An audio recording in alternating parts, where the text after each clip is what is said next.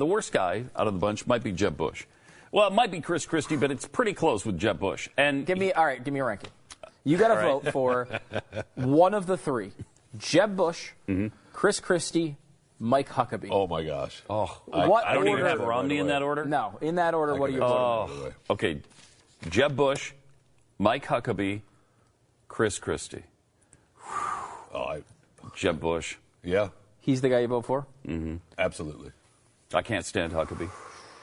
Christie is far too liberal. To me, Huckabee's last. And I know that would surprise some people. And we've discussed why we don't like. So it goes to me. It goes Bush, Christie, Huckabee, probably. Yeah. I mean, I lived in Florida under Jeb, and while there were some questionable things here and there, I mean, okay.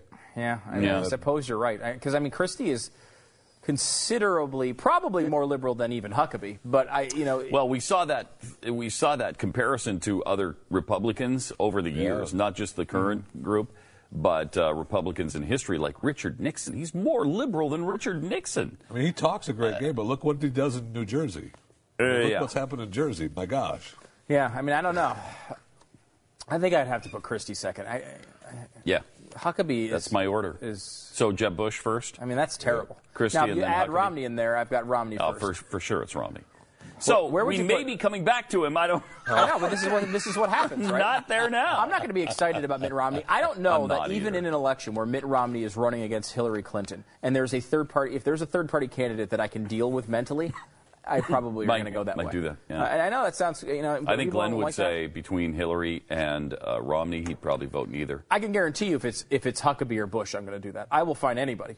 I'll write somebody in before I vote for Huckabee or Bush. To be honest, yeah. You get to Mitt Romney, you're probably at that level, or I'm at least considering to vote for him. But I don't think I probably would. I don't know. In the heat of the campaign, maybe I would. I don't know. I mean, I guess it doesn't matter. I'm in Texas. It makes it easy. Yeah. He's gonna, whatever Republican wins is going to win Texas anyway, so I can make my principled stand very easily here. There's your problem. By the time it gets to Texas, it's over.